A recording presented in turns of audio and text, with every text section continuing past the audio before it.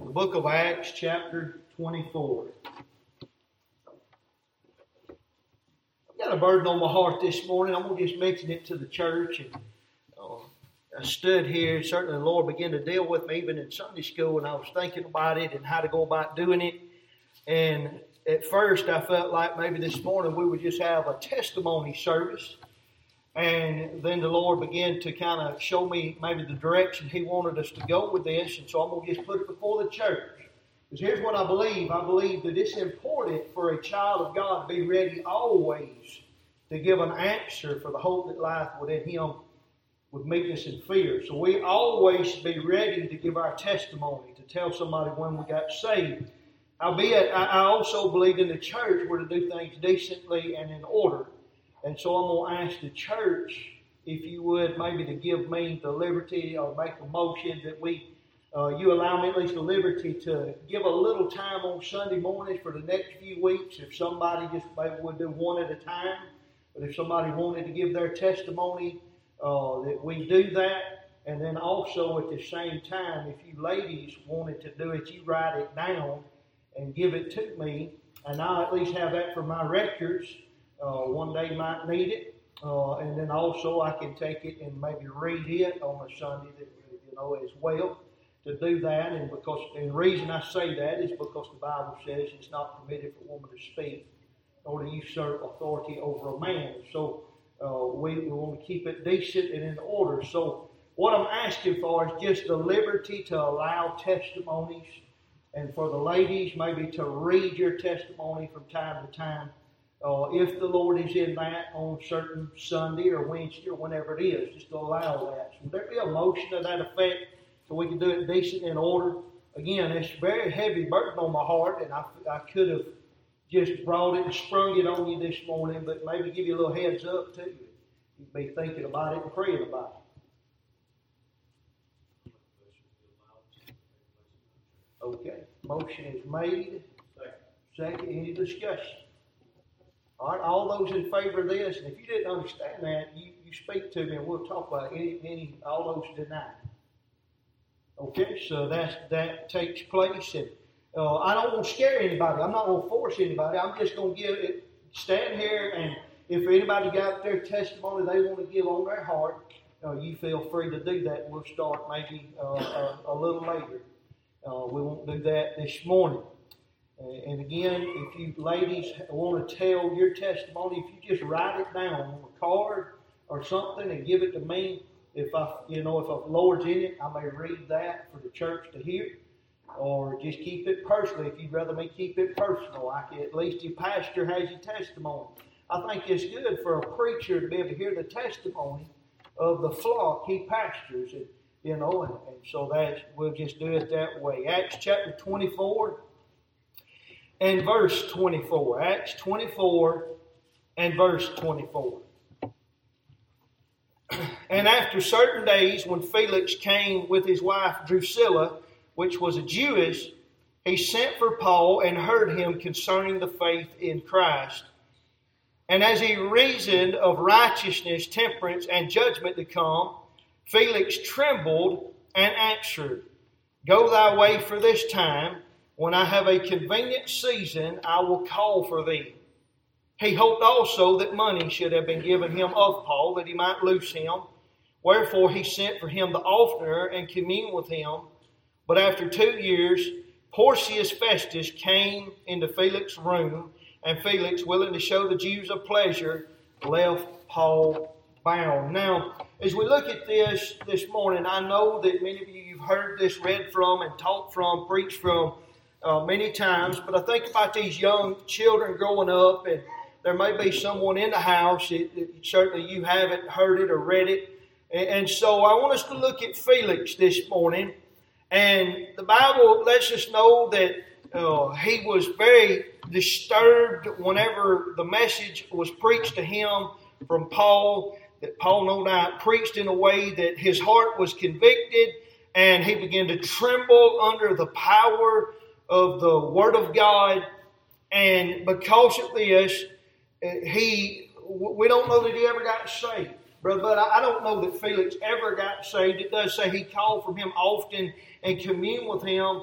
But even after a couple of years, he just went ahead and he still kind of went to please the crowd. He was willing to show the Jews a pleasure rather than, I think if he would have trusted Jesus, that God would have let us know that instead of just letting us know he went on to please the crowd.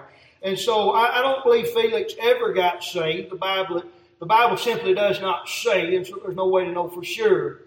But one thing we do know with certainty, and that is he offered an excuse rather than getting saved on this day. As God would convict his heart, as the Holy Spirit would prick his heart, and the Word of God began to prick him, that the Bible said he made an excuse. He said, "Go thy way, Paul, at a more convenient season I'll call for you." So at a more convenient season, rather than just, I surrender, I trust Jesus, and rather than this man getting saved, he said, I'm going to wait for a better time, a more convenient season than what I'm having right now. Why didn't Felix get saved right then and there as the Holy Ghost was dealing with his heart? Why didn't he just go ahead and get saved? You know, there's several things that we can glean from this passage of Scripture. First thing we've already looked at a little bit, and that was that maybe the timing is just not right for him. That's at least what he come up with there on the spur of the moment. This is just not the right time for this. And so he had other things to do, and he didn't want to be bothered at this time. I don't want to be bothered with that. I don't want to be bothered with what you're preaching to me. I don't like the way that makes me feel. I don't like this. And so it's not the time for it. Maybe at a different time, I'll hear you preach and we can take care of this. But not right now. This is not the right time. I want to say to you, if you're here and you're unsaved, you say, well, I'm going to get saved down the road. I plan to get saved at some point in my life. I don't believe anybody really sitting under the gospel for any length of time just plans on dying and going to hell. I just don't believe a person sitting there lost under the convicting power of God thinking, you know what, I'm just going to be tough enough, I'm going to go to hell. I believe that those that are sitting there and they're being convicted, they feel like, I'm going to get saved, just maybe not at this time. And maybe that's you this morning. I'm going to get saved down the road. Can I tell you this? There will never be a more convenient season, a better time in your life to get saved than right now. There'll never be a better time. There'll be something that'll be more inconvenient down the road. Not only will it be more inconvenient, but your heart will continue to get harder. That's why the Lord said, you consider your Creator in the days of your youth, before the evil days come along. But before you get to a point that just gets set in your ways. So when the Lord deals with your heart, the best time to get saved is right then and there. If the Lord is dealing with your heart this morning, the best time for you to get saved is right now. It will never get better than this. Brother Brad, how do you know that? Life could slow down, things could change, circumstances could change. I can tell you this, the reason it'll never be better is because you have no guarantee of tomorrow. Amen. So it could not be better. It could be an awful lot worse. But it could never get better. The reason I say that is because the Bible says today is the day of salvation. You're not going to read where tomorrow is the day of salvation, where next week, next revival, 5 years down the road you can get saved. What you find is today is the day of salvation. So you'll never have a better time than now. In fact, you may not have time to get saved if you don't get saved now. So he offers this excuse, time's just not right. More convenient season. Whenever I'm not dealing with all this politics, whenever, maybe his excuse could have been, he trembled in front of his wife. You know how men are. We kind of certainly can be prideful, and we want to be manly men, and we want everybody to see us as, you know, we kind of got everything together at all times, and we don't want to be emotionally stirred in front of people. And so Paul is preaching a message to him, and as he hears that message, it convicts his heart, and all of a sudden the Holy Ghost does something that is unplanned to him. He feels like, I'm just going to go hear this argument about this Paul and why he's in prison. And as Paul preaching, it catches him off guard, and he realizes all of a sudden that he don't have control even of his own emotions to some degree. He trembles under this preaching, and whenever this happens, maybe his excuse is this: I don't want my wife to see me like this. She come with him. The Bible didn't say that she was convicted, but he was. He trembled. I don't want to see me like this. It's just not a good time. Now, Paul, look, this is just not a good time. You caught me off guard with this. I don't want to deal with it right now. I don't want her to see me. A lot of times, there's people that are sitting in the church and they're lost, and they're more worried about the person sitting next to them than they are about the gospel, than they are about their own soul. And look, that's not just for us that are saved. There's a lot of saved people, the Lord moving in their hearts and lives and pricking them. And they say, well, about this fellow over here, this girl over here, or mom or daddy, or whatever the case may be. And they're more concerned about what somebody's going to think. Let me say this: if the Lord's calling some of you young men to preach, don't be worried about what everybody's going to think. You surrender to the Lord and do His work, and let God make something out of you, and then everybody will understand it was of God. Brother Chad, whenever the Lord called me to preach and I finally surrendered, I had people look at me like, what? Now, you can't even speak. I mean, we can't even hear your voice when you talk. I had an older preacher when I walked in, right after I surrendered to the call to preach. I mean, he was sitting at a table. And, I think it might have been after a funeral, and they had a bunch of tables set out at this home, and there's about 200 people there gathered together, and this preacher was sitting there, and he had a crowd all around him, and they was talking and joking and laughing. And when I walked in, I become the laughing stock of the whole place. I'm not going to tell you the preacher's name. If I told you, you'd know him. He could be he lacked tact. I'll put it that way. A lot of things. And whenever I walked in, he laughed. He said, "There's that preacher we can't even hear whenever he gets up in the pulpit." He's right. That's the way it was, Brother Bud. That was my nature. I had to overcome a lot of things. I had to at least get my voice to a level where people could hear it. And I thought, you know, that was kind of hurtful. I left there almost in tears. Big grown man, about in tears because I got an older preacher making fun of me. You know, the Lord said, don't let anybody despise that youth. I was just youthful. That's all it was. I still have some things to learn. Still do to this day. So if you hear the Lord's dealing with you, don't let what somebody else thinks alter the course that God has for you. But you know, that's the way it is with this man. The Lord is dealing with him to be saved. It might be that wife there, he just got to look at her, well, I don't want her to see me like this. There's been a lot of decisions that people have made that have quenched the Holy Spirit of God because they're worried about what everybody else thinks.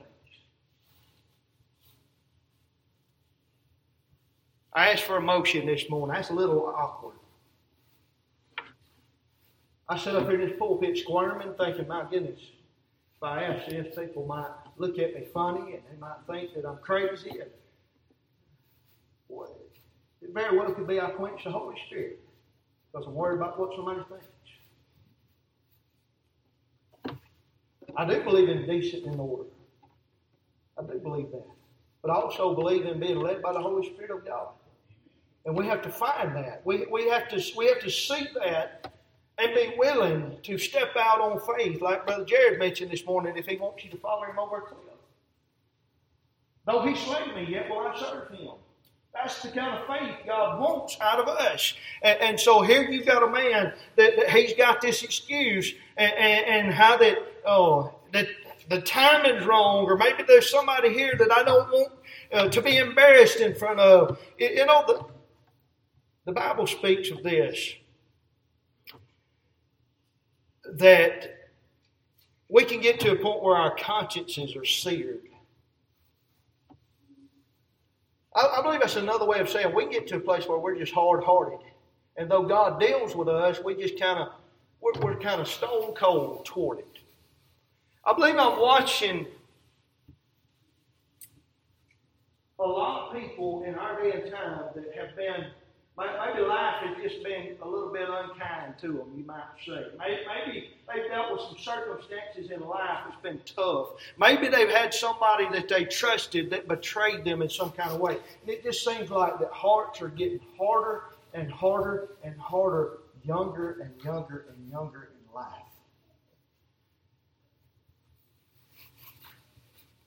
You know, God has the power to prick the heart.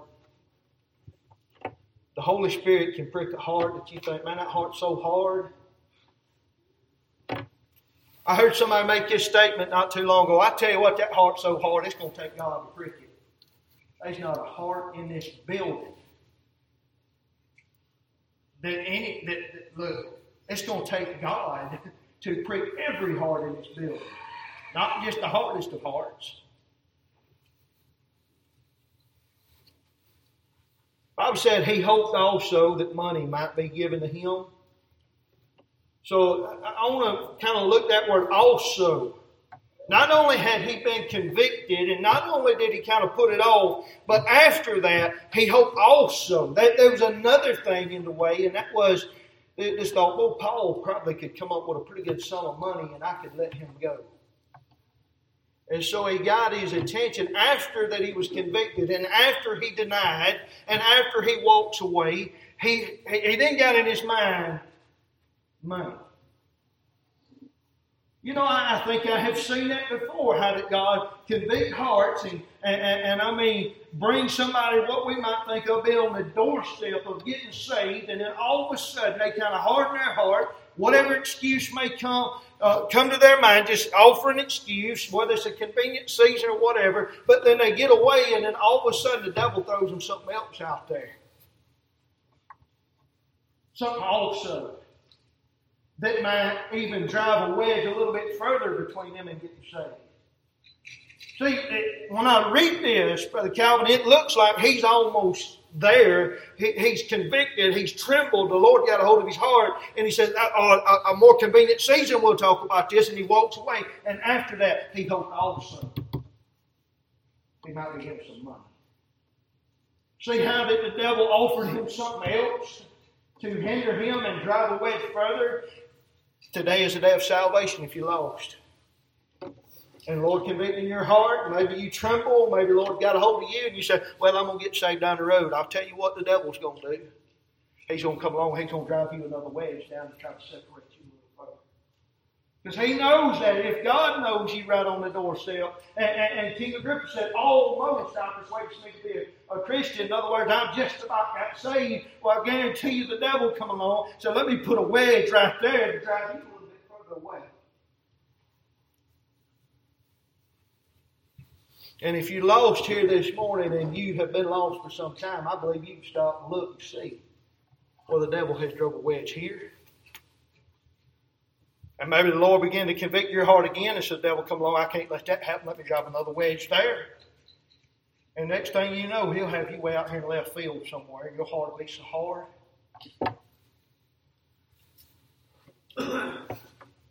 So this morning, if Felix is burning in hell, I want to ask you, what good were any of them excuses he offered? More convenient season. Well, if he didn't get saved, then he died and went to hell. He never was a convenient season, was he? What much of an excuse? If he's worried about his wife and what she thought, she's She's dead and gone now. Over 2,000 years, she's been dead and gone. He's there burning in hell. What good did that do? And if it was all about the money, and even though the Lord dealt with his heart and he trembled under the preaching of the word, and he got his mind on money.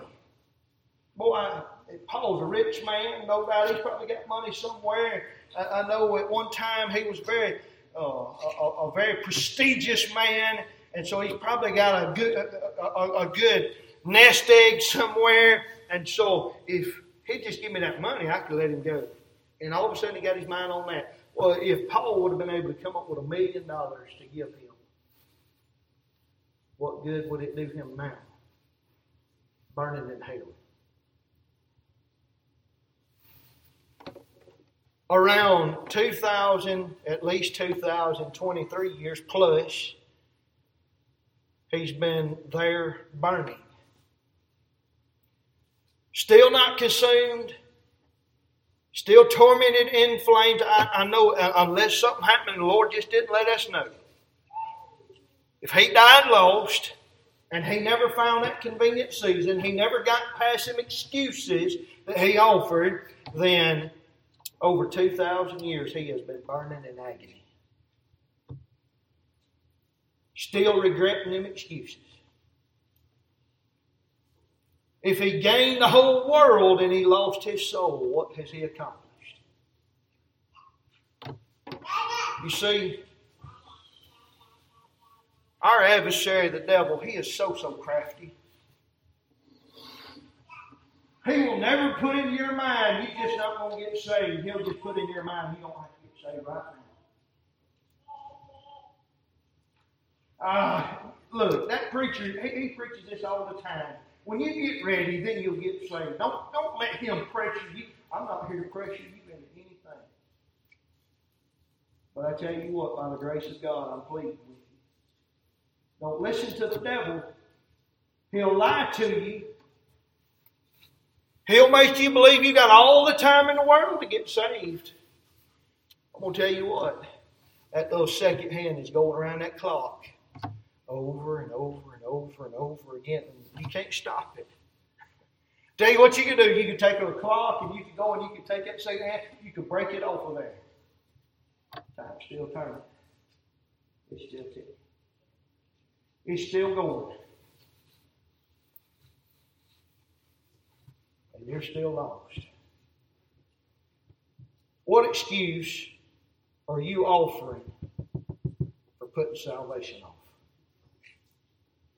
I want to tell you this. God loves you so much. He gave His only begotten Son to take your place. That alone, if there's anything hard to understand in Scripture, John 3:16 is hard for me to understand. It's not hard to do. It's not hard to trust the Lord. It's hard for me to wrap my mind around that word, so. Because it said, for God so loved the world that He gave His only begotten Son. I can't understand that word, so. And the reason I can't is because I got 2 boys. I got a daughter. I could not give them to die on the cross, bleeding, bloody pulp. I could not give them for you. I couldn't. I love you, church. I love you. God has appointed me to be the under shepherd of this flock. I love you. I'd lay down my life for you. But I couldn't lay down my children's life for you. I couldn't. And I don't know. I'm sure that God can allow someone to grow and mature to a point in life where they might be able to do that. Even if they did, even if somebody said, you know what, I could. It wouldn't do no good because your kids are not perfect. Neither are mine. So it still wouldn't be good enough. But I want you to understand, God so loved you that much.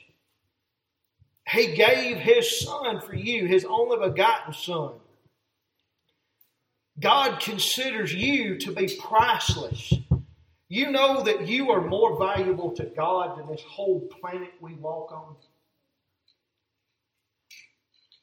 One day He's going to burn this up with a fervent heat.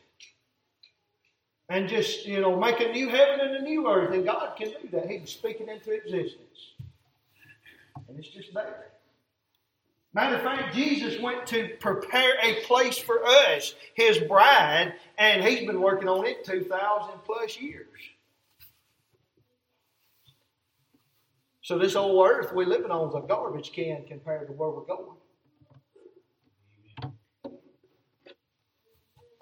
And there's parts of it, I love this world we live on. It's beautiful. Nature, beautiful. There's places you can go in here to take your breath. I can't imagine a place He's been preparing 2,000 years. And all He's got to do is speak it into existence. That's amazing. And yet the Lord loves you so much. He didn't die for the truths. Much as you love your puppy or your cat, He didn't die for your cat. He died for you. He paid the price for you. And so, consider your soul. You're lost. But here you are deciding to procrastinate. Procrastinate is just a word that means to put off. How many of you ever procrastinate when it comes to an oil change? I know that oil needs to be changed in the car. I think I'll get another 1,000 miles out of it. Next thing you know, you'll be 10,000 miles and you still put it off. At some point, you put it off too long, you have to replace a motor. We procrastinate on them things. I'll get around to it eventually. That's procrastination. Here you are and you're lost. Are you going to put that off? Think of the consequences if you're wrong. What if today you walk out of this church lost? And you meet your appointment with death. And you lift your eyes in hell, and it is exactly what God said it was. What if? And this message you are hearing this morning, it echoes in your mind for eternity. What if that's the case? Brother Brad, I just don't think that's at a better time I'll deal with all this. All I can say is, you better hope you're right. You better hope by the grace of God, not just hope. You better pray and trust that by the grace of God, He's long-suffering and allows you another opportunity. Because if He says you have met your appointment with death, you will not pass that point. You will not go past it. You may run to the doctor. Well, I got to be at the doctor at 10:30 in the morning, and you get there at 10:45, and you go in there. I tell you what, I tried to get here, but the traffic was bad. I was doing my best, and they say, well, we'll let you get in. We'll work you in. It will not work that way with God. If you make your appointment with death, you're not going to negotiate the time.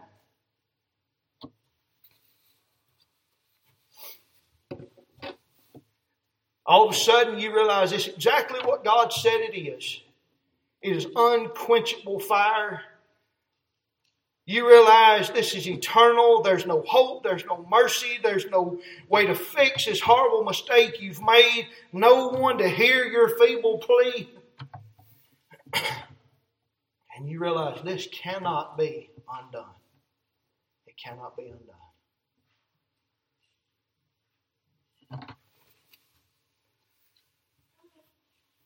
You know, I watched my daddy from the time I was 30. Daddy got hurt. He hurt his neck real bad, and there was times whenever he couldn't lay down, he couldn't stand up. He would lay down for a few minutes, and he'd hop up in pain. He'd stand up for a few minutes, and he'd say, I got to go lay down somewhere. And I watched him in pain like that, and I thought, my goodness, what if that was eternal?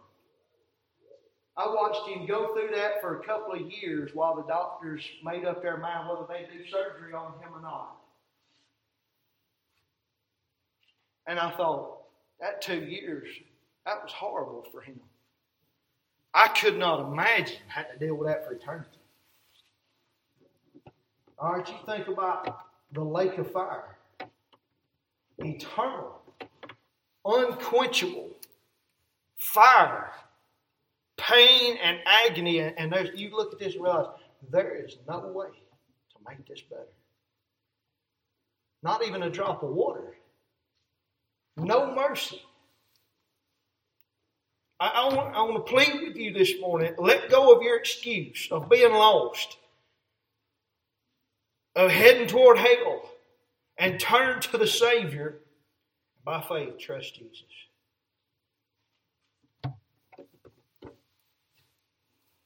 You know what? The Bible said that when Jesus hung on the cross, as He paid the price, He said, "It's finished." The Bible said that His heart ran into the midst of His bowels. When I think about that, somebody said Jesus died of a broken heart. Well, what was it that finally got Him? Could He just not endure the physical pain? I believe the physical pain of the cross was probably, I won't say minute, but I believe that was secondary pain to the fact He was bearing the sins of the world. And then on top of that, to understand that even though I die for the whole world, there's going to be those, all they've got to do is turn and trust me. And there's going to be so many. The majority of the world is going to deny me. They're not going to trust me. And yet He done it anyway. You know, it's one thing to love somebody. It's another thing to love somebody whenever they don't love you back. Jesus had to deal with that on the cross. For God so loved the world that He gave His only begotten Son, that whosoever believeth in Him should not perish, but have everlasting life. And yet the majority of people will not even believe. If you're lost this morning, don't let that be you. What you do is you turn to Christ and you understand He paid your sin debt, and then you trust Him for salvation. Let Him save you this morning. We'll ask for a song.